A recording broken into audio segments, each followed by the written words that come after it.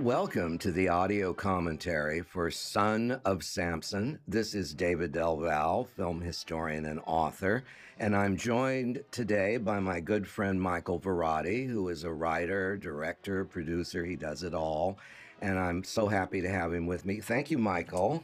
This is our first sword and sandal peplum, and I don't think we could have picked a better one because this one has it all. All the tropes are here. I absolutely agree. I'm excited to take this trip to the desert with you, David. Well, this ancient Egyptian. Now, what we're looking at now is all second unit stuff shot in Egypt. So enjoy it. And one of the things I wanted to bring up right from the start, we're both big fans of sword and sandal, peplums. We both watched them as kids. I watched them on television in kind of atrocious pan and scan, threadbare prints, and you didn't get a sense of the grandeur and the sweep and the scope that these movies had when they first came out. This one is the third one to come out after the enormous success of Steve Reeves' Hercules, and then followed quickly with Hercules Unchained. And then Mark Forrest steps in and does a Hercules, and then he does this one, which, of course, we can talk later on about why it's not a Samson movie. Yes. But did you come to Sword and Sandal through television as well, or did you happen to see any of them in a theater? Oh, no, definitely television. And you're right. I think that there's something to be said about finally getting to see these restored and in this lush presentation, because by the time they made it to TV, they were so muddy. We didn't really get a sense of the grandeur. And these movies really were made to be considered in an epic scale. And I really just, watching this was taken with how beautiful it is. Well, going back to the original Hercules, which kind of kick-started all this in 1957, 58, and then it made it to the States in 1960, is what I'm hoping will happen, Michael, now that a number of these films are going to be out on display in their correct ratios and with all the beauty that can be mustered with the color corrections and everything. It's going to hopefully give a new luster to the first two Hercules movies that were kind of denigrated unnecessarily because all of the absurd sequels and reboots that came afterwards kind of diminished the historical significance of the first two. So I'm hoping that is one of the benefits of putting all these out. What you're seeing here at the beginning, which I found really interesting, Absolutely, is the violence in this movie for 1960. Well, this is such a big opening scene. And when you consider that this was all done practically, it's something that I always like to remind audiences of today, that things that would have been done now via computer or through trickery, they mostly had to do this with feet in the sand, heads in the sand.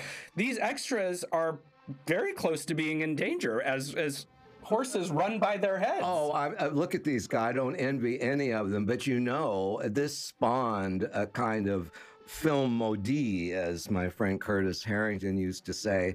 Tinto Brass saw this movie and loved it. And when he came to do his own magnum opus, which was, of course, Caligula, he had a scene where horses are employed and heads are buried up to the neck and then they're cut off.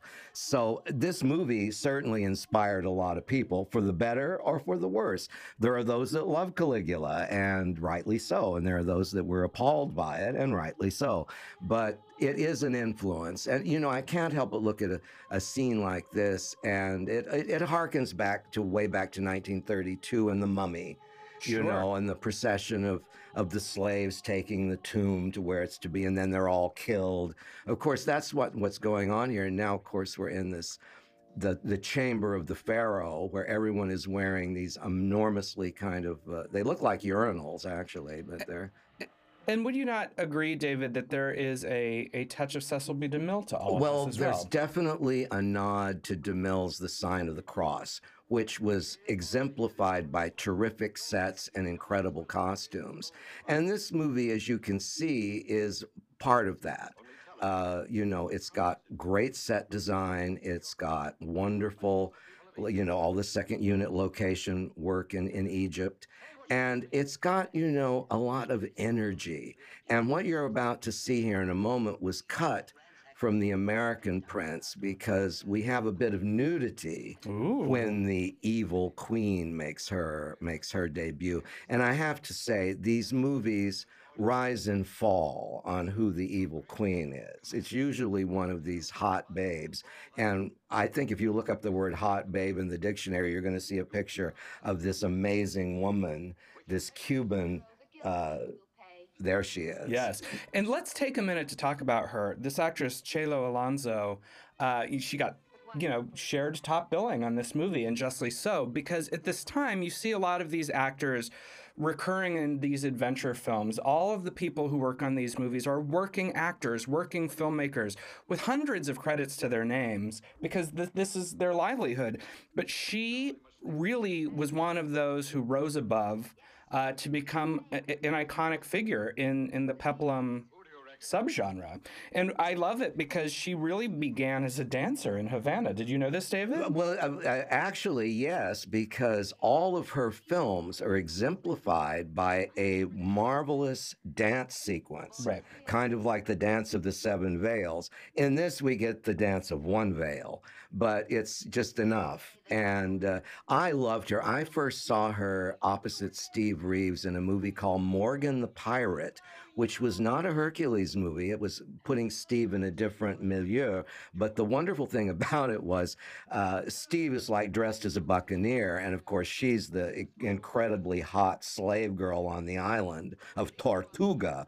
And when Reeves takes his shirt off, the camera pans to her, and she gives the response that everyone in the audience, male and female, has about the splendid physique of Steve Reeves, which of course once again, Hercules Unchained, the gold standard for these movies, and also at a time when a lot of men didn't work out. Right. All of this is fairly in our new generation, where everybody's got six packs and everything. Back then, it was rather unusual for a man to look that cut, to say.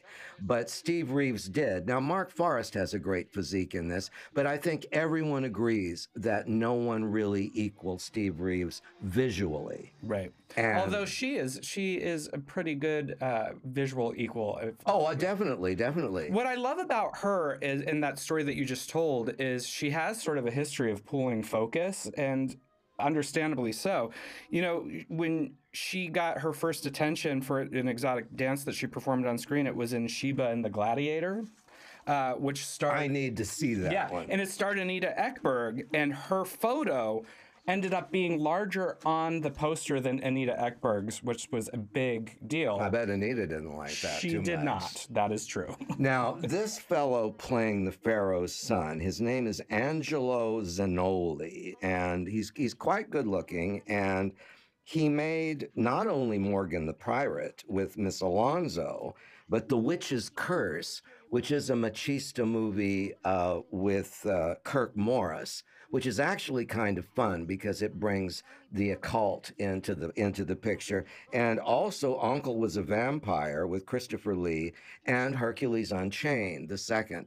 And so Angelo Zanoli, there he is. And we'll talk a little bit more about him because he figures quite prominently at the end. Before I forget, since you mentioned The Witch's Curse, I think it's also important to notice that while that film shares some cast members with this, it also shares some footage. They reused footage from Son of Samson in some of the scenes in The Witch's Curse. So, yes. In a very thrifty move. A thrifty move. And, I had never, this is one of those movies that I don't know that I saw on television.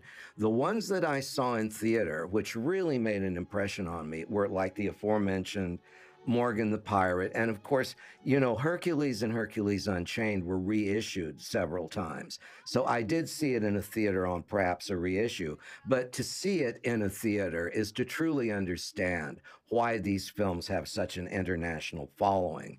And one of the things that needs to be said right now in terms of these movies, Hercules kick-started the Italian film industry. Absolutely. And that cannot be diminished. What Joseph E. Levine did when he bought these movies and brought them to the United States, he spent $1 million on publicity, therefore catapulting Steve Reeves into stardom. This didn't always, lightning didn't always strike twice with the other American actors. But one of the things, the Italians would not tolerate an Italian bodybuilder for some reason. They wanted, well, this is true with co-productions. You want an American name. Hammer Films did this all the time. But that's what makes this particularly interesting, and the fact that Mark Forrest not only is the star of this, but is the most recurring actor to play Maciste, because he was an Italian American, true not from Italy, but he had an Italian name. His real name was Lou Degny, changed once he went into bodybuilding and show business to Mark Forrest. So he is sort of anomalous in the Mickey Hargitay, Steve Reeves sort of canon of bodybuilders. Well, you know, having experienced all of these men in one way or another, and I met a few of them, I feel that Mark is the most relaxed of the in the acting category. If I noticed in watching him interact both with Miss Alonso and the other actors in this, is that he's far more comfortable doing scenes like that than say Ed Fury or Mickey Hargitay, although I love Mickey, and I love them all actually, but there he is, Mark Forrest, looking marvelous, and having what I can assume is not a very comfortable snooze in the sand. No, but one thing Mark liked to do in his acting, these kind of roles, he liked to flex and show off his body. So you're going to notice a lot of moments where Mark is listening to dialogue and stuff, and he's just shamelessly showing off his body. But that's what these movies are all about. So I'm perfectly there for that. I mean, look, David, if I looked like that, I would be casually flexing. I would never wear any clothes, and I would kind of stay away from animals, but there you are. But the interesting thing about Maciste, when we get into it, is that originally he was a Nubian, which means that he would have been a lot darker than most of the actors who have played him. We're only going to get suntan guys here from being out in the sun most of their lives. But that's an interesting thing because no one has ever played Maciste as he really was. Well, it's interesting also to note, because of just the era that we're in, that there's obviously going to be a lot of racial disconnect with how these characters are cast. Even with the casting of Chelo Alonso, how she became part of the peplum subgenre was they were looking for actors and actresses that they deemed to look exotic. Well, you couldn't get more exotic than her. Sure, but in even saying that, there's still kind of like that is a weighted statement, because she may look a certain way, but does her look fit the region of the world that they are representing? Maybe not. Well, when they finally discovered in the ocean a bust of Cleopatra, they realized that Cleopatra, by the standards of her time, was not a great beauty. She was not the Helen of Troy that launched 1,000 ships. But see, being historically accurate is really not part and parcel with these. What is part and parcel with these is what we're watching here, which is how many of these does the strong man kill a bear, a lion, you know. And I absolutely love the cuts between the real lion and that stuffed lion that he's. Well, you mean the rock around. that he had? Yeah. I mean that was part of the charm of these. As I said to you when we were talking, because Michael and I have done a couple of these before. We've never done one of these Sword and Sandals before. Was that the tendency to kind of go off on the dubbing and laughing and you're making it Mystery Science 3000. We just don't want to do that because these movies are too important they've been laughed at and made fun of for far too long. And one of the reasons that was allowed or that existed was primarily because no one really saw these as the movies they were meant to be. And I'm not saying that for all of the Sword and Sandals, because as we notice with anything, even with the horror genre, and particularly the Western, of which this is very much akin to the Westerns. And remember, when the Sword and Sandal fad left Italy, it was replaced by spy movies and westerns, the spaghetti western. Well, That really kind of was the death knell of the muscle man sword and sandal movies when Sergio Leone came in with the Man with No Name and all that stuff. and to heckle dubbing, especially of films of this era, is to really misunderstand the moment and to misunderstand the production. I think it's very easy for modern viewers to make fun of something that they fully, are not wrapping their minds around.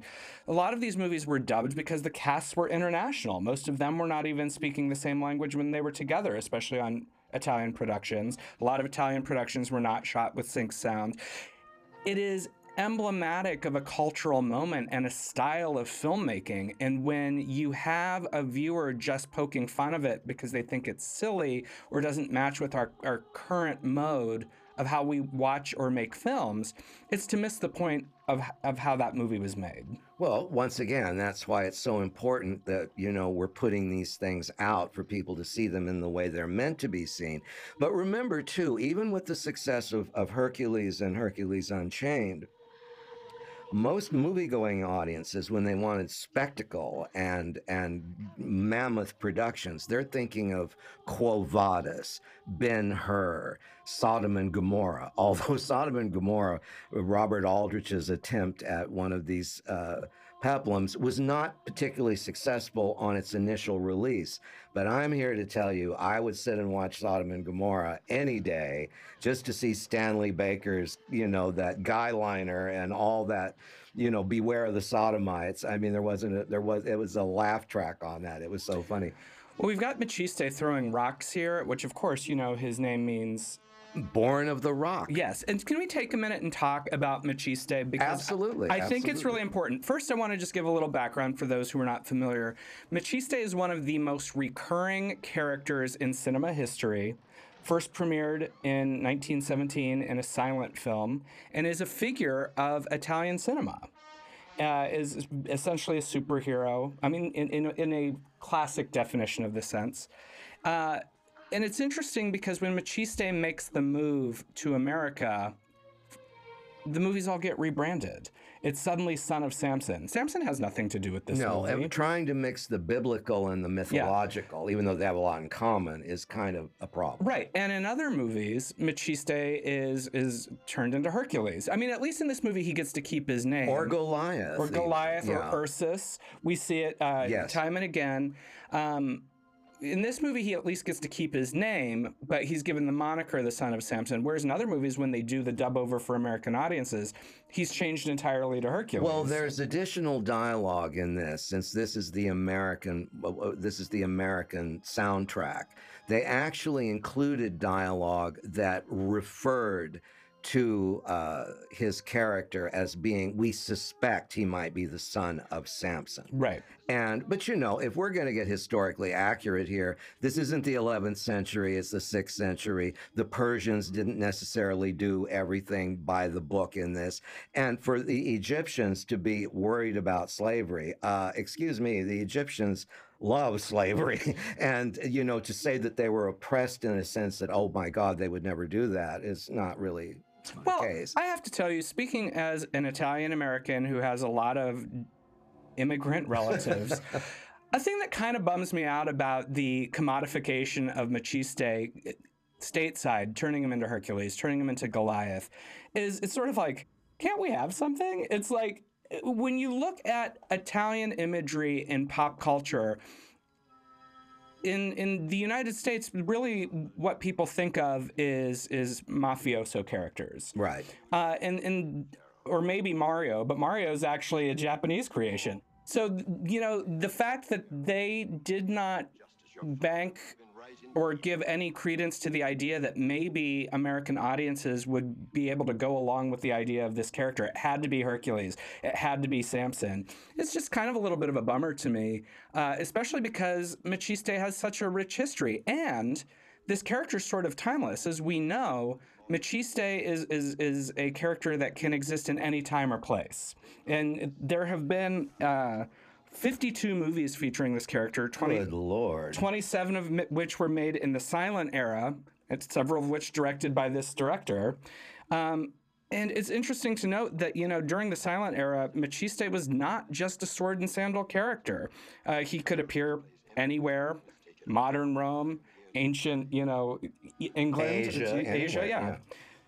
It's when he moved to color and these peplum movies that he sort of became relegated to the sword and sandal for a while and became compared to Hercules. Well, this is the first Machiste of the Peplum era, Right. which came out in 1960, just 2 years before the Hercules movies.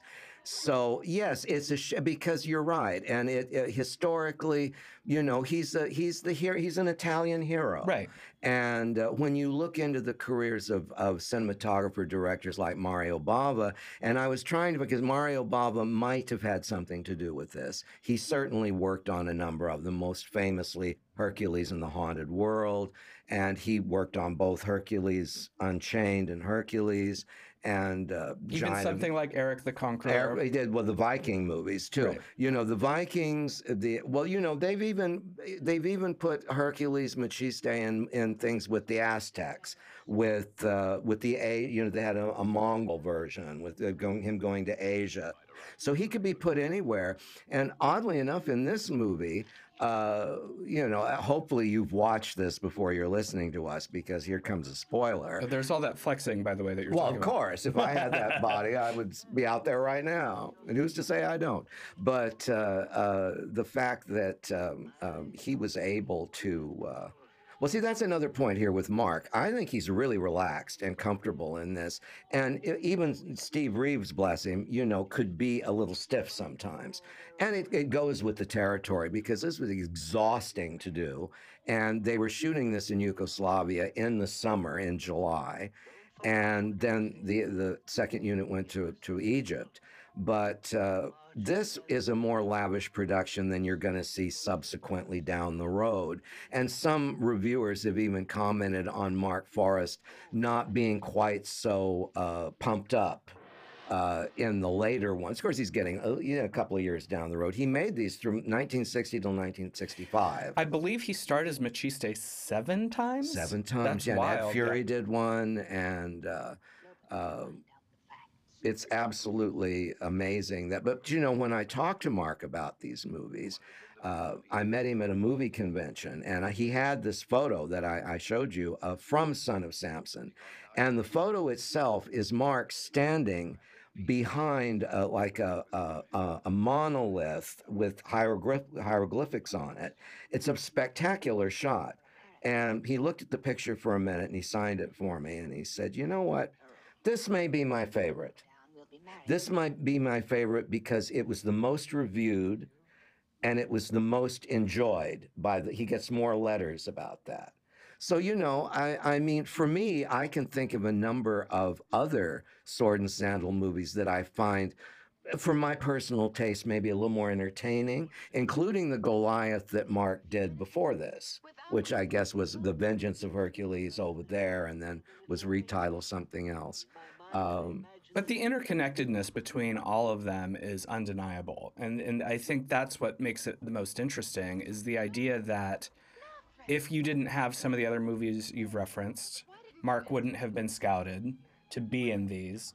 And all of these people have prolific resumes. I mean, when we were researching out everybody who worked on this film, it's a glass bead game. They're all interrelated. And of course, we were talking about Mark started out, you know, he didn't win the big competitions. He was like 27th in line for Mr. America, and he was Mr. Venice Beach in 1954. But Mae West, who is the ultimate judge of male beauty from that period, and boy, was she on the money right up till Timothy Dalton and Tom Selleck. She put Mark Forrest in her nightclub act along with Mickey Hargitay and a number of other bodybuilders. She took her cabaret act is what made Mae West solvent after she made her films at Paramount.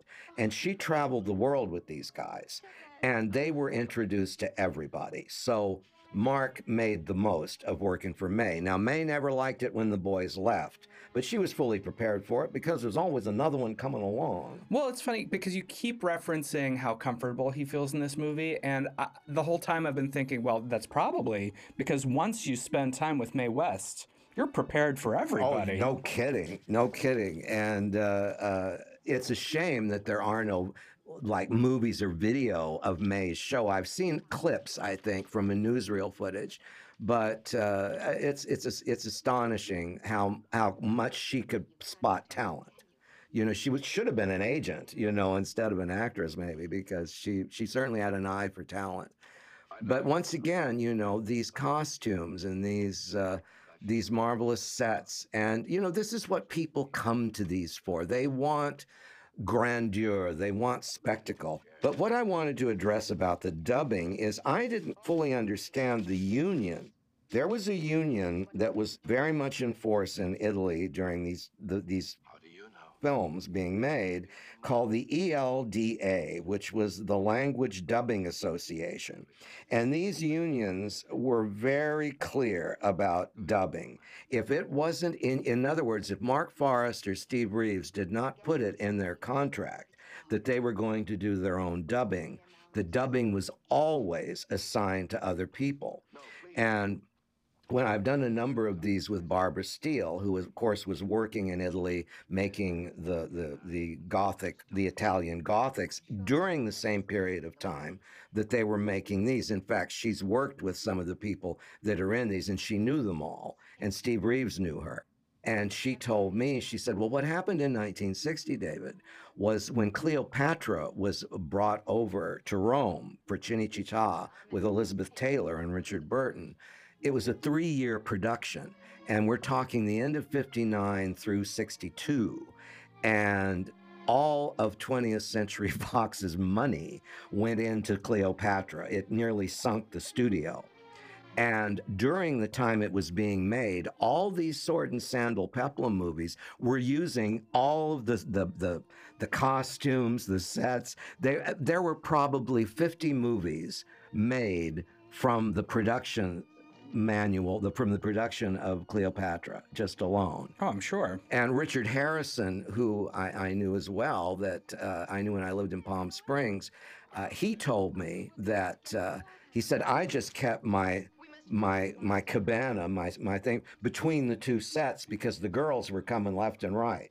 So he was having a real ball doing these movies, as were they all. You know, one of the things Mark said about making these, he said there were so many wonderful lunches and great. He said that everyone on these had fun.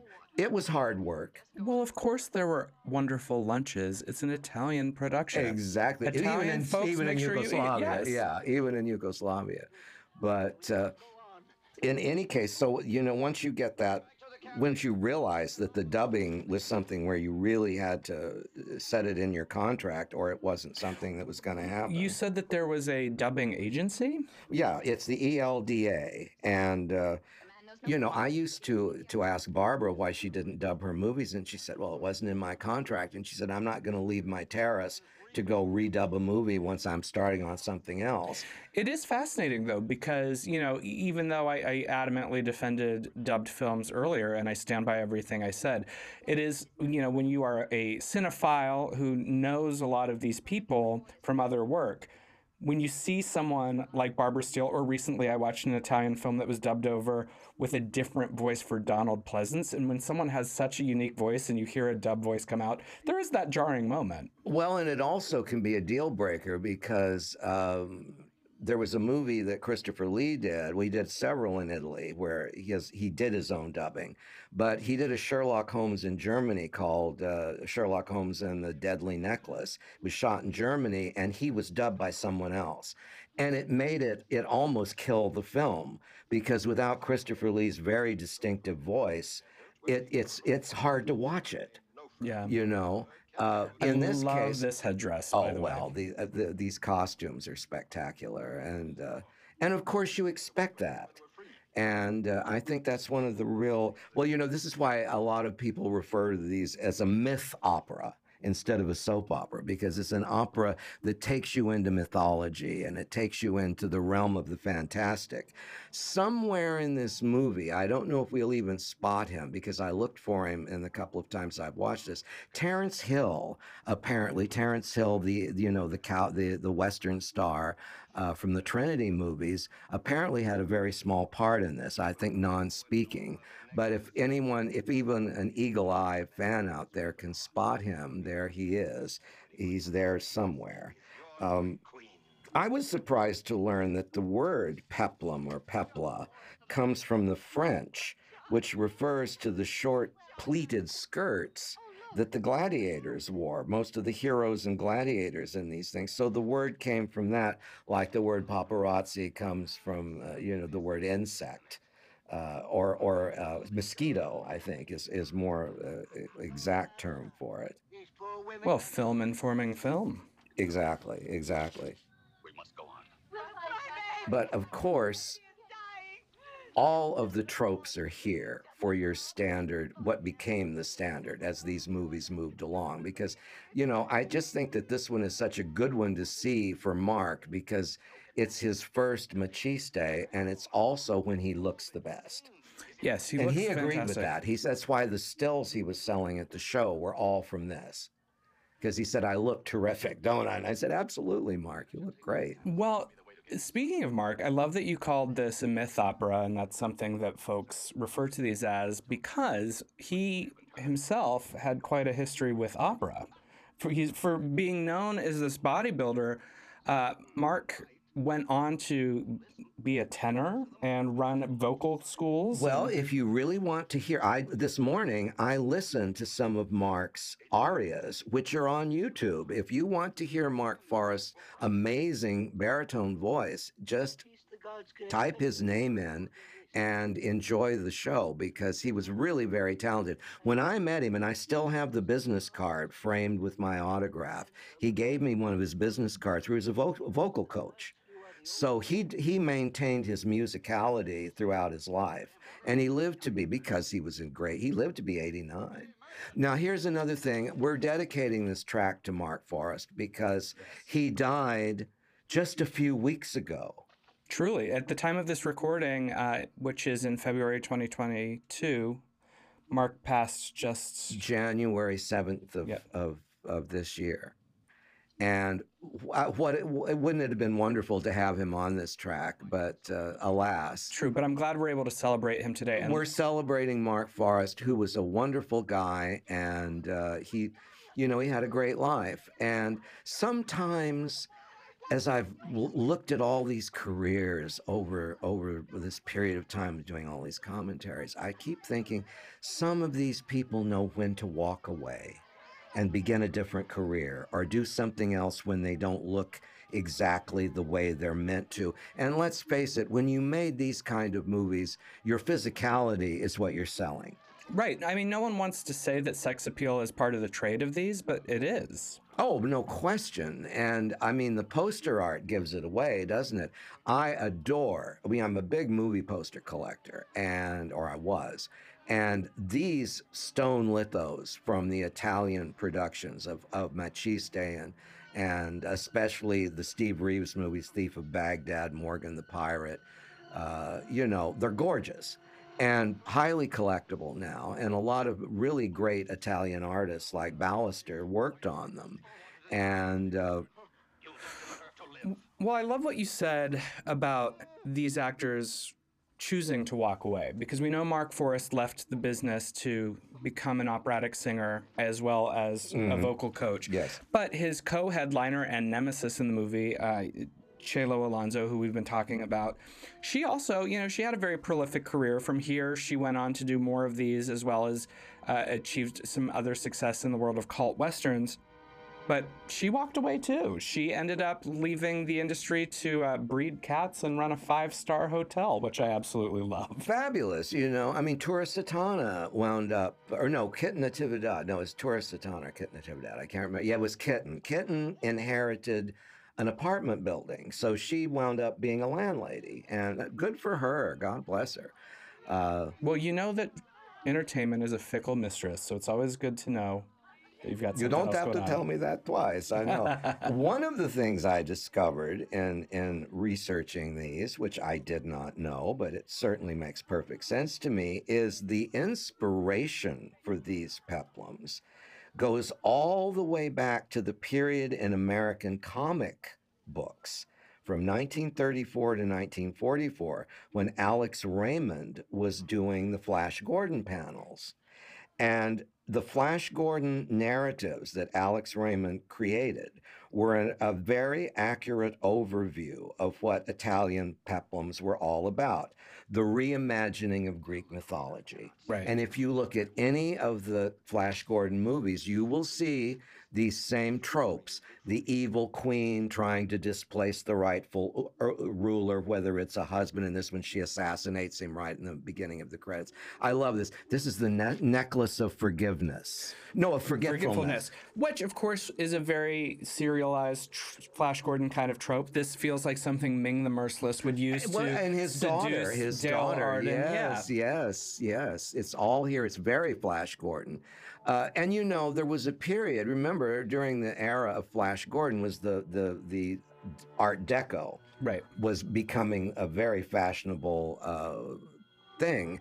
And Art Deco embraced Egyptian design like mad, because the opening of Tutankhamun's tomb in 1925 opened the doors for Tut mania, which meant everybody wanted an obelisk in their living room. Mummy cases became de rigueur in anyone's home. Well, and eventually the influencer becomes the influencee, because if you looked at that royal chamber that we were just in, there was a lot of Art Deco flourishes in there, including the pastel paints and things. I would take all that stuff home if that were me. You know, I would take it all home. And some of these guys, some of these directors actually did, you know, which is interesting. But as far as comparing it to to science fiction, you know, when Fellini did Satyricon, a lot of reviewers noticed, even though he was trying to, you know, as he famously put it, Rome before Christ, after Fellini. Man, you didn't have to tell me that twice. But a lot of reviewers said Fellini was showing a kind of space-age science fiction locations and set design for Satyricon, because Satyricon is a difficult movie to embrace because it's visually gorgeous, but it's a real, for me, and I'm just speaking for my own taste, it's a bit hard to get through. It's one of those movies where the stills look amazing, but to sit through it, it becomes a bit boring in places, which for Fellini is like, what? But that does happen, because sometimes excess is not always success, you know? Well, you know, in constructing a world, sometimes people forget narrative. I mean, and narrative's being forgotten a lot these days, I fear. But that's, I mean, and that is not a slight to Fellini. It was more so just the overarching idea that you talked about the science fiction of it all, or the myth fiction of it all. Sometimes we so much in constructing these narratives want to sell the audience and the world. We get lost a little bit in the imagery without the story, and vice versa. Right. Well, you know, I think when people, well, DeMille learned this before practically anyone in show business, was that sin and debauchery sells. But if you're courting the evangelical Christians and people that are Christian, then you need to have, you can show all the sin and debauchery you want, but there has to be a comeuppance. But let's be frank here, with Sign of the Cross, the reason that was a huge moneymaker in the middle of the Depression, people wanted to see Claudette Colbert's nipples. They wanted to see her take that milk bath. They wanted to see Christians eaten by lions and gorillas having sex with men. I mean, my God, when it came to access and debauchery, Cecil B. DeMille was unmatched, but he shrouded it all in the security of religion and got away with it. I mean, his very last film was The Ten Commandments, which, you know, it took so long to make. It was his final movie, made in 1956, just 2 years before the big peplum boom with Hercules. Well, and speaking of flesh versus function, what I love about this scene is throughout this whole movie... There's my role. David. Throughout this whole movie, Machiste has just been walking around in a loincloth. But now to get in the city, he has to pretend to be a little demure. They're going to put this cloak on him. And Well, he didn't like that at all. he does not. Well, because he can't flex through the cloak. Well, no, he can't. But this is it's executive city drag. He's got to go in. Well, he's an Alan Carr moo-moos is what's going on here. But once again, looking at this now, it's just beautiful. And what's so interesting about how fervent the fans are, they love these movies even when they had to look at them through shredded prints that were turning pink, or pan and scan where you can't see the whole image. Well, because the quality of the imagery still shines through. I mean, this is still very lush. It's very well put together. I mean, the cinematography in this is quite good. This might be a good moment, Michael, to talk about the cinematographer for a moment and what he's doing some great work here.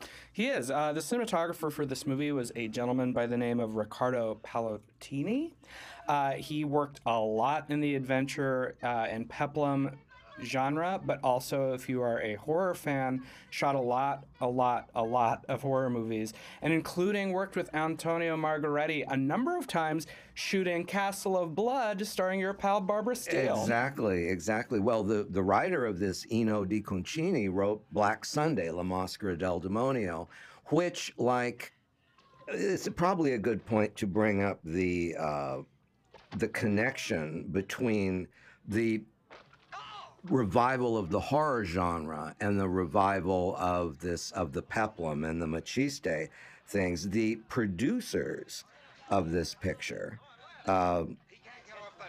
also did The Devil's Commandment, which was I Vampiri, which was the absolute first Italian Gothic.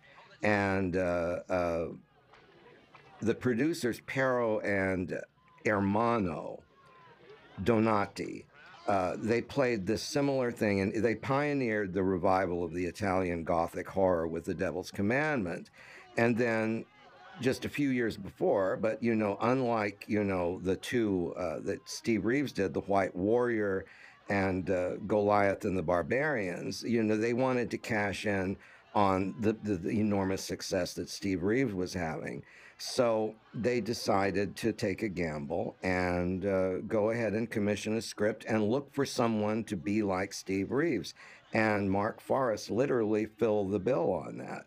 But once again, when we talk about Machiste, we're talking about a character that, if we're talking about him historically accurate, he's a Nubian, he's not a white man, and he's not necessarily a mythological figure, because he's, the Italians really didn't have too many mythological figures except for Machiste, did they? It's true. Although I will say, in deference to people who maybe know this and are like, why haven't they brought this up, since we have complained about Machiste getting swapped out for Hercules a few times. Machiste's name also derives from a surname of Hercules's. Hercules owned a house that the name was quite similar to Machiste, and that's where it came from. Right. Yeah. Well, apparently it was just not only American distributors, but American television. When they bought these things, they immediately rechristened the hero as either Colossus, Samson, Atlas, Goliath, Ursus, and operating with the, between, lazy and I don't care, they would just call him Hercules. And after all, that name is a catch-all. And in America, I don't think, if they'd introduced Machiste in a certain way, it could have caught on. And then you would have had, nowadays, you would have probably used that to start a franchise. Well, it's just so anomalous when you think about it. The idea of taking another country's cinema or character and just rebranding it with something that is known to the folks of your country. They're like, imagine if we took James Bond to Italy and suddenly all of those movies were diabolic movies. It's the same It's the concept. same, absolutely, yeah. Absolutely. And I think one of the things is what they did in billing Machiste as the son of Hercules. This kind of, especially for embassy pictures, they bundled all these together. See, that was the thing, like the shock theater that I grew up on with Universal Horror. With the peplums, they repackaged a dozen or two of them and called it under the umbrella of the Sons of Hercules. So if you're calling your collection the Sons of Hercules, Machiste doesn't fit in there particularly.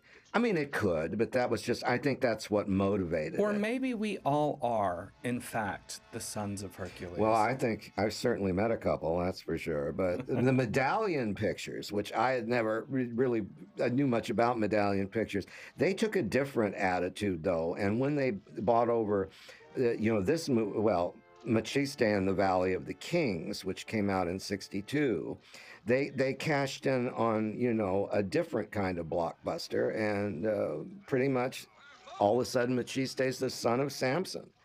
And of course, when in the American dubbing, as I said before, the moving of this obelisk is interesting. It recalls something that Vincent Price once said to me about making the Ten Commandments. He said, I was doing a scene where the obelisk was being taken up the Valley of the Kings and put up there for the Pharaoh's pleasure. And he said, I went to Mr. DeMille and I said, Mr. DeMille, my line, here lies the palace of Sethi's glory. And DeMille said, you're not giving that line any push, Vincent. And Vincent said, well, Mr. DeMille, I really don't know what I'm looking at. And so DeMille said, let me show you. And all of a sudden, he took him on another part of the soundstage over at Paramount and showed him the 10,000 people moving the obelisk. And he said, now, I said, here's the palace of Sethi's glory with a lot more oomph, So it's interesting to see these because these set pieces individually are wonderful. Stunning. But some of them you can rearrange them and the narrative doesn't upset the narrative, which you couldn't really do with any other kind of genre except this one. And all of the tropes are acknowledged here. Usually the strong man has a comical sidekick, which is always irritating. Well, it kind of comes in the form of this character here. That's what made me think of it, yeah. Who isn't necessarily comical as a untrustworthy character who was won over by Machiste's goodness. Well, yeah, and that's interesting, too, because Machiste could be someone who is devoid of emotions since he's born of a rock. I mean, if you really take him literally. And you don't really know, we don't get much of a backstory about him. Yeah. You just kind of take it for granted. And of course, there would have been a backstory if they'd wanted to introduce Machiste to American audiences. I do have the question. Considering the time that this movie's set in, how do you suppose he gelled his hair? Well, the same way Joan Collins did in Land of the Pharaohs. She went into Beverly Hills and had it done. Well, the vanity of these guys. I mean, Steve Reeves had a pretty solid ego, which I think is justified.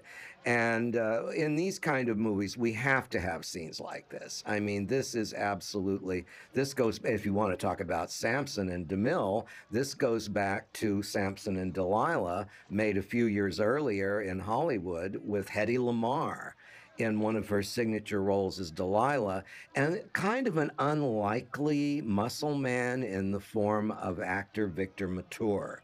Victor Mature had a decent physique, but he didn't have Mark's physique, and he certainly didn't have Steve's. But, he pulled it off, and DeMille believed in him. And Victor used to famously say, I'm no actor, and I have 38 movies to prove it. And I love his candor. And he wound up in the Monkees, one movie that Jack Nicholson wrote called Head, which I definitely think is a fun movie. But as we were saying earlier, as far as trying to be historically accurate in these things, I think you can pretty much disregard the historically accurate in favor of the historically illiterate, because the opening of the U.S. version of this, is so inaccurate. But who cares? Knowing that these came from Flash Gordon or were inspired by serials.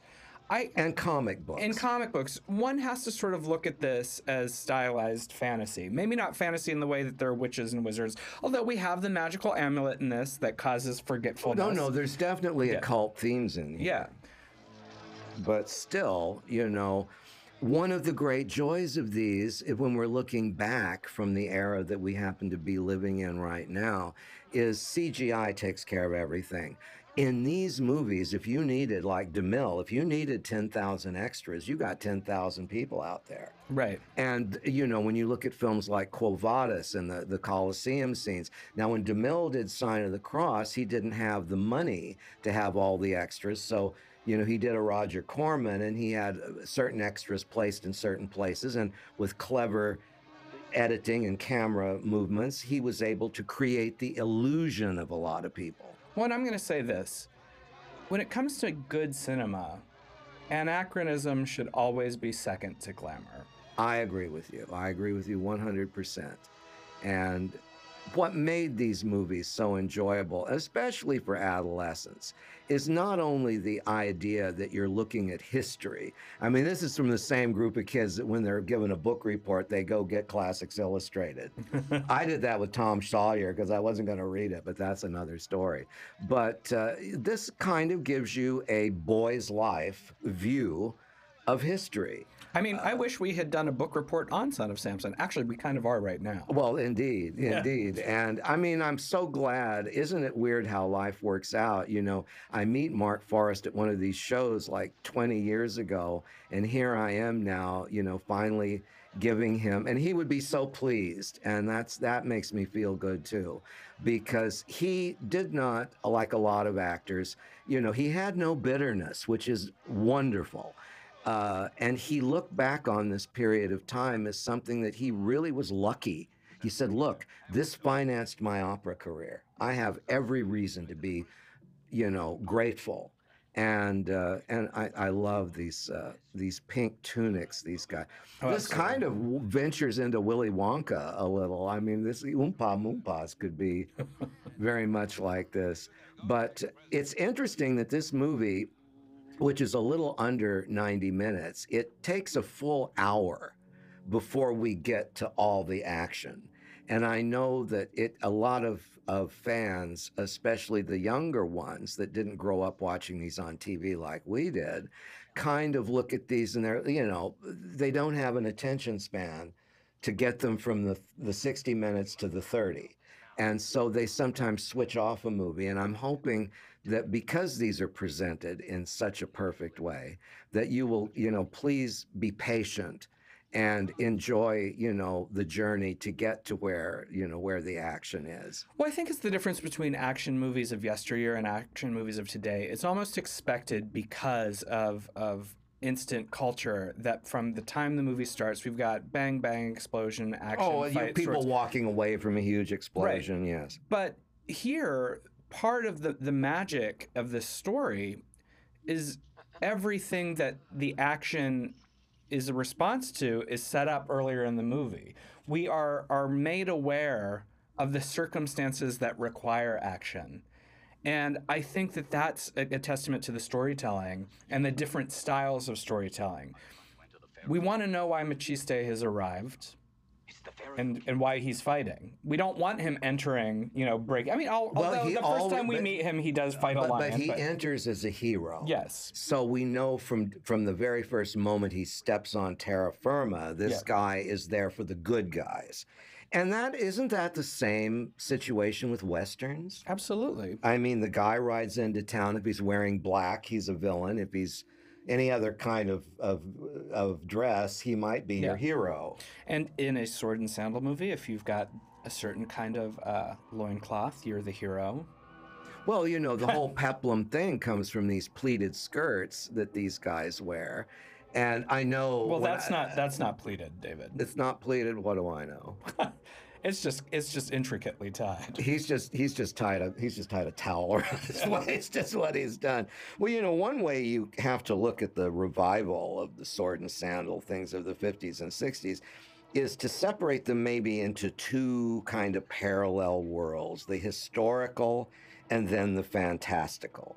On one side, you know, you have more or less realistic movies with gladiators, you know, and Vikings and so Egyptians and everything with their obvious, ties to imperial Rome and things like that, like you get in Spartacus, which of course is considered the gold standard of sword and sandal movies that Kubrick directed. But Oh, you really have to notice, well, if what movie would not be complete without walls closing in? yeah, we love a booby trap. Oh, definitely. And, movies like Hercules and the Haunted World, where Hercules has to go into the underworld, into Hades to recover things. Then you get into fantasy. And I think these kind of straddle the line, not between horror and fantasy, but between spectacle and And fantasy, fantasy. I agree. Because from closing walls to alligators Well, to and high there's swinging, yeah. definitely some alligator action in this, which we're about to see. In fact, Yeah, alligators there play they a are. big. There they are. In somebody's backyard pool, it looks like. Well, this is the evil queen. This is why this evil queen is so evil. What would you do if you found out this your queen kept a little pond of crocodiles or alligators? Are you asking me what I would do if I found out the leader of my country was a bad person? Well, you'd probably can't get in a wrap my fetal mind no, around you that probably get in a concept. fetal position and watch Son of Samson like the rest of us. But yeah, I mean, you just have to you take the historical with a grain of salt, because you're dealing with guys that are super strength, superhuman, maybe supernatural. They're all born from gods. Right. I mean, if you're going to imply someone is the son of Hercules, who is a god, Samson, is anointed by God. So you're talking about mythology already in Right. fantasy, in a sense. But these movies, I don't think a lot of people, I think a lot of people took for granted once they got in the treadmill of Peplum, which is once you like these, and of course they wouldn't have made the countless number after this. I mean, after the Son of Samson, they just got more and more, not I say out of control. The budgets got less. The adherence to detail became less important, and even the actors themselves. If you look at even Steve Reeves, if you look at some of the later movies, the energy is gone, the enthusiasm perhaps is gone, because anytime you do something too much, you're always in danger of wearing out its welcome. But these were insanely popular from 60 to 65. And then from 65 on, you start seeing the resurgence of the Western. And remember, the Westerns came in cycles. I distinctly remember going to a premiere of a film called Silverado. And it was like, this movie's not going to do any good because Westerns are dead. Right. And But the movies that are in fashion, it's always cyclical. It's what you're saying. Once peplums hit, there was a insatiable appetite for them until people got full. We saw it with the slasher boom of the 80s. oh, We see absolutely. it with all sorts of different motifs with comic book movies now. Mhm. It will have a rise and a fall, and it will be back. And maybe through the discovery of these movies, it will kickstart a whole new generation of peplum. Well, I think it will, because one of the deterrents always with these movies, like the old monogram Lugosi's, was, when are you going to see a decent print of something? And when public domain reared its ugly head, I remember movies that should have been, I mean, Roger Corman didn't copyright Little Shop of Horrors or any of the movies that he's known for in the 50s. And the same thing happened with movies like Carnival of Souls and House on Haunted Hill. They were in public domain forever. And then finally, when, DVD boutique companies started doing 2K, 4K transfers of things, all of a sudden you're experiencing a movie for the first time. And it makes a huge difference when you can see these things in their proper aspect ratio and with the color restored. When I first saw Luchino Visconti's The Leopard, I couldn't get over the difference in having seen it, in rep theaters in Berkeley and so on, and then to see it restored on the big screen. Same thing with My Fair Lady. any movie that where the color is beginning to go and it needs a major restoration. This is what the Motion Picture Academy did. This is what the late Hugh Hefner did. One of the great things Hugh Hefner did, aside from establishing the journalism and the Playboy empire that he did, he spent a lot of his personal fortune restoring movies. And to that, we owe him a big thank you. And he adored these movies, by the way, Hugh Hefner. And I wonder if he probably screened this. He mainly had DVDs towards the end and VHS. He had a whole room full of them, I'm told, at the mansion. But I think he had a special place in his heart for these because, what young boy doesn't want to be, a He-Man? And think about it, how many of these muscle men movies had a sequence where a young boy is introduced to one of them. Oh, Hercules, can I go with you? Can I be part of your... And yes, young man, you can come with me. Well, that was the scene we just had, truly, where Machiste was rallying the people. The idea that you can be rallied to adventure, that all you have to do is have it introduced into your life. Now, I want to take a moment again to point out how amazing the costumes are here, because we're seeing all level of costume, from the grand regal royalty to what everybody else is wearing. This is all intricately done. As you pointed out, these are all extras that had to be found and hired. And dressed and fed and all that, yes. And I did want to take a moment to recognize the costume designer of this, Maria Di Matteis, did excellent work.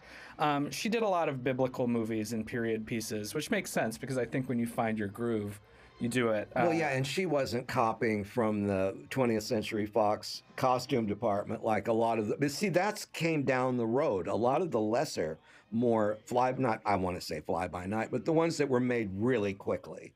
Right. That is not to say she didn't pull from other biblical epics that she worked on. Well, they were all being made at the same time. Because she costumed the Bible in the beginning and Barabbas. Oh, well, there you go. And that's a huge production, too. But I think sometimes a film not having a huge budget is to its advantage. And Absolutely. I'll tell you why. Because imagination and being inventive, to me, is almost as good as having millions of dollars to get it, to do it correctly. Well, when you're forced to be innovative, you create things that you might have otherwise just thrown an easy fix at. And that's what makes a lot of these movies special, because they had to think it through rather than just be like, okay, well, we'll pay for it. Well, we can't, so how do we do this? How do we fix this? How do we have this epic grandeur on a fixed budget? Where people won't, you're hoping that the fans won't notice the difference. And remember, even at the time these were being made, television was becoming a real threat to the motion picture industry. And so it's interesting, though, that now we've got it restored in here. You got the nude scene, and of course the violence in this is, if it influenced Tinto Brass, it gives you some idea of how compelling it was for these people. Well, even we had just had a scene of torture a few minutes ago. Well, and those became more and more popular, but nothing was as violent as this for 1960 that I can recall. It's true, but this is the DNA for almost all of them, yes. Yeah. And, we just witnessed a little bit of a chariot race. Of course, you can't have a chariot race without reckoning with the famous one in Ben-Hur, which, of course, cost millions of dollars and took weeks to film. Right. That was in a Coliseum. This is kind of... Well, we're kind of implying, too, if this is the 11th century or even the 6th century, were they doing this? Well, who knows? And does it matter? They're doing it now. Right. No, it doesn't matter. But, I'm bringing it up because I guess if we're going to talk about this, I mean, being historically accurate, as we've said a few times on this track, is not really what we're going for. We're going for effect. We're going for excitement. And now that we're in the home stretch with this, we're coming to where the action is and where Machiste is going to do some, once again, this what used to be called in England Kensington Red. That was when you ordered blood up, Hammer Films especially. Give me some of that Kensington Red, Gov, and we'll put. I think they're using an abundance of it here as well. But it's because this could be striking. like Roman blood, you know, or. I haven't caught Terrence Hill yet, but we may have, I don't know if he was just an extra or if he actually had a close-up perhaps, but he would go on. Everyone in this went on to other things. No, when you go through and look at the filmographies of everyone who worked on this movie, it's not just a handful of films, it's hundreds of films per person. It's astonishing. This was a truly prolific era from working artists and journeymen. And it's a very different industry than it is today. No, and that's one of the great reasons to have these to enjoy, not just as historical references to film history and all, but it's a type of filmmaking that's no longer being done, and it's like we're in a museum. We're in a film museum now, and yeah, here we go. He's been waiting for that. Yeah, I can get rid of all these plastic things, and. Mark is doing a lot of his own stunts here, and he was proud to do it. But of course, they had to keep an eye on him because if he got injured or anything, there goes your production. Right. But, he managed to perform a few real, genuine feats of strength here. And he becomes, at least in my view, a real superhero. Absolutely. I think that, this sequence alone is the stuff of grand superhero. Oh, absolutely, absolutely. And of course, what Italian genre movies would not raise the ante here and bring out more. And it's interesting that when Lou Ferrigno did Hercules back in the 80s, you could see dramatically how slipshod it looked compared to the old films. Even though it was, fairly, reviving Hercules. And, they've made Hercules movies since then. I think Kellen Lutz did one. Kellen Lutz did it. And then Dwayne Johnson did one. Well, we have to remember, because you said this film was shot in Yugoslavia, correct? These sets Zagreb are phenomenal. There is an attention to detail here that if you're not going to put this into a movie of this nature is going to be lost. You know what I'm saying? Oh, exactly. Well, look at these frame compositions. Once again, the cinematographer is giving us what is a combination comic book, futuristic, historically glamorous reconstruction of an ancient world, and it's certainly more accurate than it's not. Correct. And, of course, I was looking, for example, like the films of Anthony Mann. I was looking at The Fall of the Roman Empire and El Cid. And remarkable as those are, and the same things that we're complimenting this movie for, we could certainly do with these grand epics that Anthony Mann directed.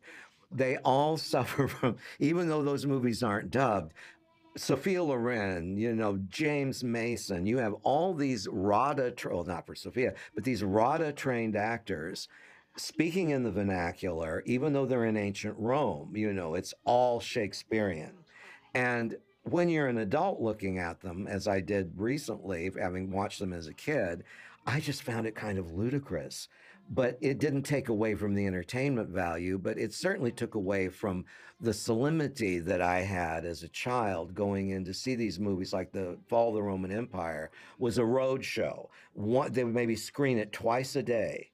So you could only go to see this movie. They only screened it twice because it was 3 hours long. And they had souvenir programs, and they treated it like you're going to the opera or something. It's an event. Cleopatra was an event with an intermission and an overture, just like in the theater. Well, and I think that's where this movie's comic book influences are so significant, because while it has that sense of grandeur, it knows the kind of movie it is. It's selling you on the idea of that breathtaking pulp that you want from an adventure. Yes.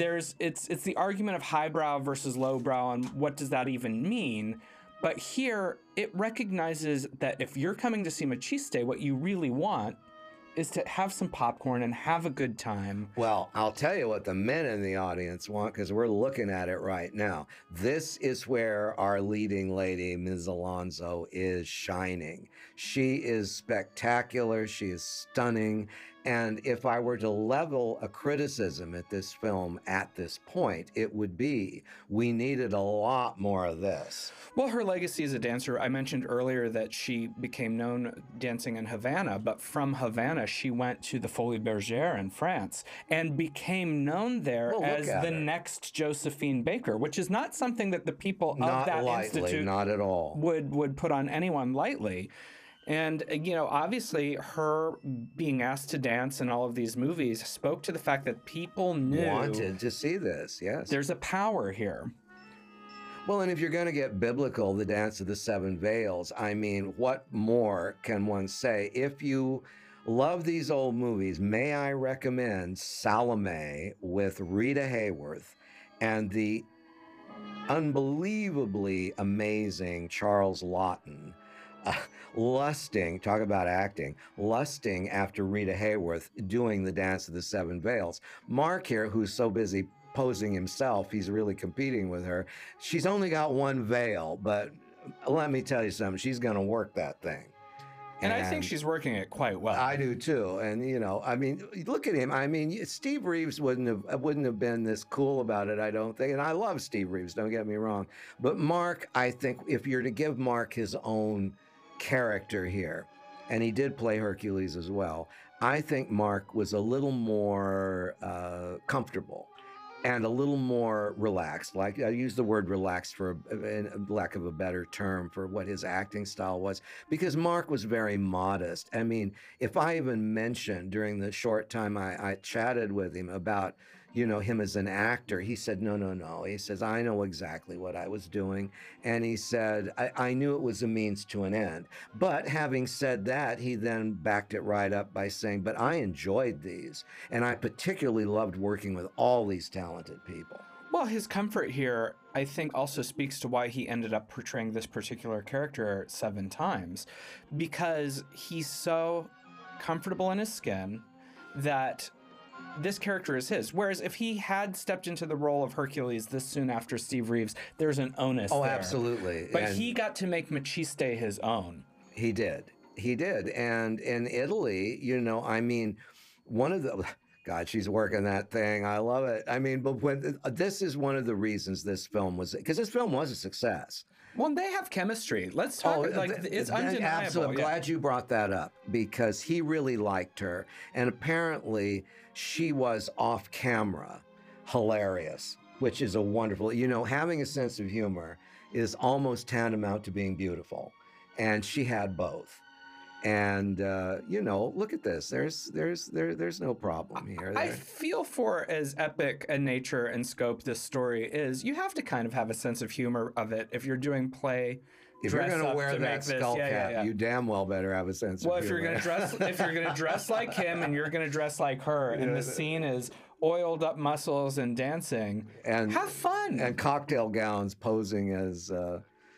well, you know, that's always, I mean, the most famous of the howlers of biblical epics was the one that Paul Newman did early in his career, called The Silver Chalice. And in it, Jack Palance, who was not known for being understated, plays a character. So I won't tell you, go get a copy of The Silver Chalice when you finish looking at the fall of the Roman Empire. And I mean, if you really want to get into these, I enjoy them, and I especially enjoy them now that I'm at last, all of us are going to be able to see a number of these, quite a number of these, cleaned up, widescreen, great sound. You know, I'm hoping that they will put more of the Italian versions with them so we can compare them. But everyone was speaking different languages. You know, when I asked Barbara Steele about making, you know, she did a film called L'Amante Brancaleone with Victoria Gassman, and it was kind of biblical with enormous sets and costumes. And she said no one spoke the same language. So if you were to see this thing without dubbing, it would be kind of a catastrophe in a way. But on the other hand, if you saw it in Italian, I've enjoyed seeing a lot of especially in the horror genre, and in the spaghetti western. I've enjoyed seeing some of them in their natural language. Right, and that's what I was speaking to earlier, the idea that this was how these were made. They were mostly international casts. Italian films frequently employed American actors as well as actors from Germany and England and elsewhere. And so there are multiple languages going around. But there's a unity in the dubbing that brings all those people together. It's a product of its time. Yes. There's a movie called 2 Weeks in Another Town, directed by Vincent Minnelli. And in it, Kirk Douglas plays an actor coming out of rehab. He goes to Rome at the height of this. It was filmed in 1962. And it was kind of a sequel to The Bad and the Beautiful, also about filmmaking. But when you see this movie, which is set at Cinecittà in 1962, there's a whole scene in a dubbing chamber where Kirk is trying to get on screen this woman saying these love sonnets to this actor, and it's not working. And the woman dubbing, who looks a little like Lena Ventura, she says, "I don't know how I'm going to do this." And he goes, "Do you remember when we were living in Hollywood and there was that wonderful ice cream parlor that made those tremendous black sundaes? Oh my God, and the banana splits." He said, "Okay, I want you to do these lines again and think about those banana splits and those delicious chocolate sundaes." And the woman gets back on the screen and she goes, "Oh, Paolo." And she changes. And I mean, I look at that, and that to me is like, wow, that must have been how it really was to do a dubbing session in Rome in the 60s. How easy do you think it was to carry Mark Forrest out of this room? Good for these guys. Well, you know what? They look pretty fit to me. Oh my God, this has got to be my favorite sequence now, because when you have an evil queen, and I've certainly seen a number of evil queens on screen and off, I must say that Miss Alonso keeping a pond for her pet alligators is just a marvelous conceit. Well, and this is such a great third act finale moment for a sword and sandal kind of film. Well, not kind of film, it is a sword and sandal film. Because this is it. This is our man versus nature. You know, he has to prove his heroism to fight for his life against a true predator. Well, that one's kind of rubbery to me. But it's hilarious. I mean, need I remind you about the lion rug at the beginning of the film? My God, I know. Well, listen, if we ever get to The Loves of Hercules with Mickey Hargitay and his wife, Jane Mansfield, I rest my case. In this movie, which is low budget, God bless both of them for making it, Mickey Hargitay does battle with a bull, a wild bull, that is a dairy cow that has been sprayed black. And it's put out in the sunlight for this big scene where he wrestles it to the ground. And while it's in the sunlight, the paint begins to drip. So you see the white coming on the side of the so-called bull. Well, so I mean, those are moments I live for. But in this, I don't think if you're a kid looking at this, you're not going to notice that's a plastic alligator. No, because you're going to be caught up in the fantasy, which is exactly what you're want supposed to be done when you buy a ticket to this. And now he's going to rally everyone, as we talked about, into adventure. What you want when you're an audience member, to be caught up in the idea that yes, I too can rise up and be a hero. And they're going to go fight the evil queen. Well, you know, all these people needed was a hero. It's right. Time for a hero. And I mean, all of these are, God, that looks like the front of Paramount in a minute. The thing that people really want from me, I mean, I have to go back to when I was a kid, and what I wanted out of these was, even with horror movies and I guess Western, and definitely Westerns as well, you want to be taken out of your normal everyday life. That's what we strive for. That's why these movies, these different periods of time in the Depression, horror movies were big, musicals were big. And we're going to come in a time after the current crisis. Horror, mark my words, horror movies and fantasies are going to be huge again. Well, my God, we're in the middle of a giant renaissance of comic book movies that has gone on far too long to me. But, you know, I mean, they have their place like everything else. I shouldn't say that. Well, it's the idea that you want to buy into that three-act fantasy. Yes. Who is everybody? Act 1. What's the darkest it can be? Act 2. And how do you fight back and rise above it? Yes. Act 3. Act 3. This is it's the prototype. Exactly. And, I mean, Yugoslavia here is a great kind of substitute for ancient Egypt or ancient Rome. I mean, look, if we were not tasked to know this, so we could do the commentary track, just watching this, I would have just bought wherever they told me they were supposed to be because I want to be sold by the fantasy. Exactly. And one of the things in really studying these, and I mean, you can make a career, there are so many. I mean, just in researching this, 12 machistes in from the 60s. That doesn't even talk about the 50s or the rest of the 60s. Or the 27 that were made during the silent era. Exactly, exactly. And, Mario Bava's father, Eugenie, was a craftsman during that period and worked on, Dante's Inferno and Cabiria and all those things. And we're talking right after World War One. So yes, it definitely has a history and a very fine one, but it's just so great. I can't say it enough that having bought, and we've all bought these in pan and scan versions from different companies over the years. And I remember the one Gordon Mitchell did, The Giant of Marathon, which, by the way, is a sword and sandal that has a definite science fiction backdrop. I mean, or the Moon Men, they did go back like Flash Gordon. If more of these had been done, and if I did the right research for them, there probably are a few I'm not aware of that are taking place in outer space, or they go to another planet somehow. But that takes us back to our hero Machiste and the concept of Machiste being timeless. You can put him anywhere, and the hero's journey is still as significant. I think sometimes when you get caught up in the idea that a character can only exist in a certain time and place, especially when it's a fictional character, right, you lose the messaging of the character. And I think the genius of Machiste specifically, as he relates to...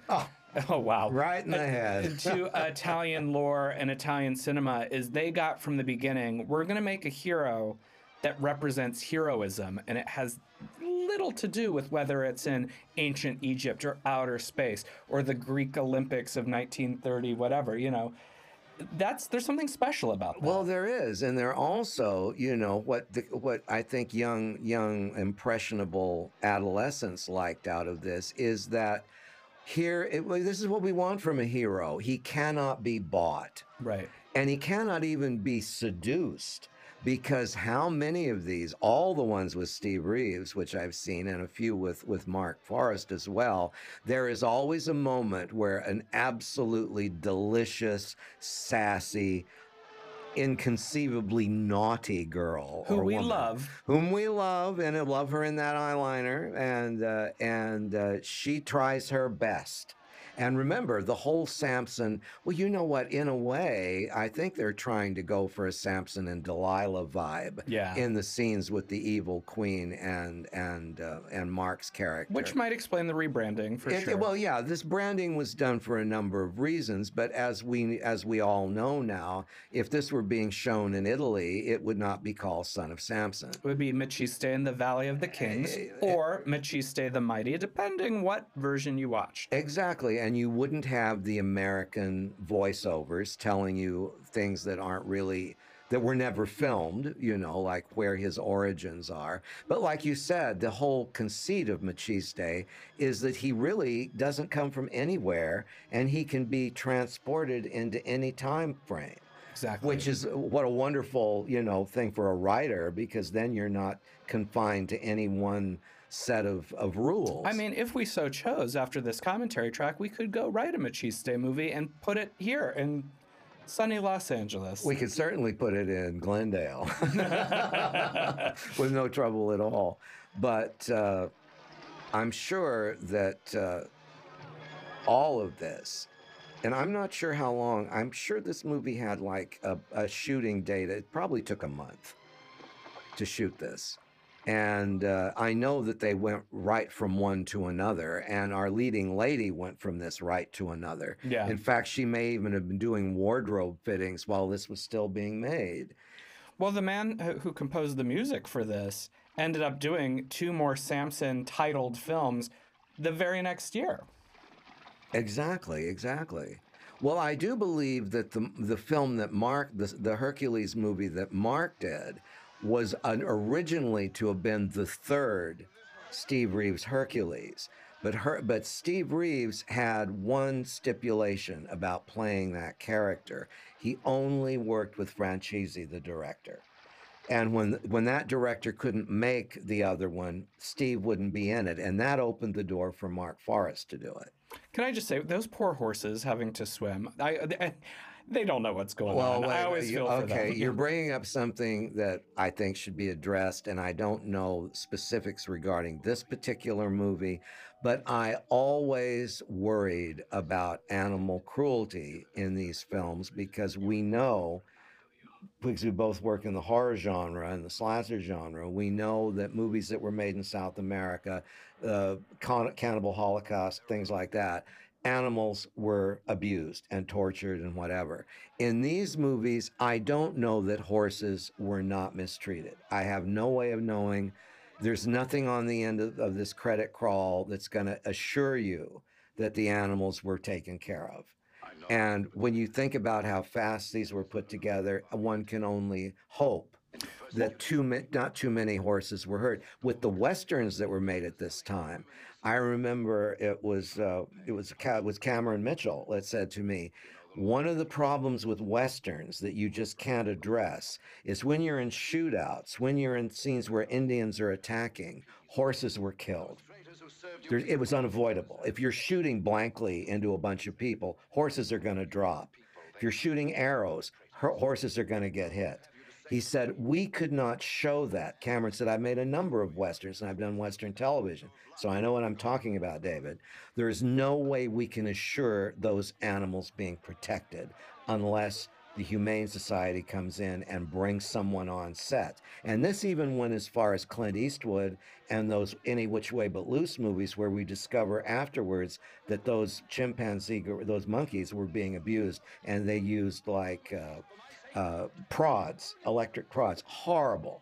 Horrible. This is why circuses don't exist anymore. Well, let's hope that on Son of Samson, the horses were treated well. Although I am thinking of the extras who were buried next to. I worry about. I mean, when that opened this movie, and the first image I see are these extras keeping their eyes closed, and a horse just goes by, and you know that horse is directing itself. Right. You know, you may have animal wranglers on the set, but it's not like. No, I mean, I don't want to get onto a thing about animal cruelty because I'm assuming that people were wise with this. And let's face it, Steve Reeves retired down by San Diego with his horses. He collected Arabian horses. Steve would have made sure on his pictures that horses were taken care of. And Mark felt the same way about animals, I'm sure. But it is something to bring up just for conversation. Totally. Here we are in the finale. She's making a break for it, and her hidden, oh no.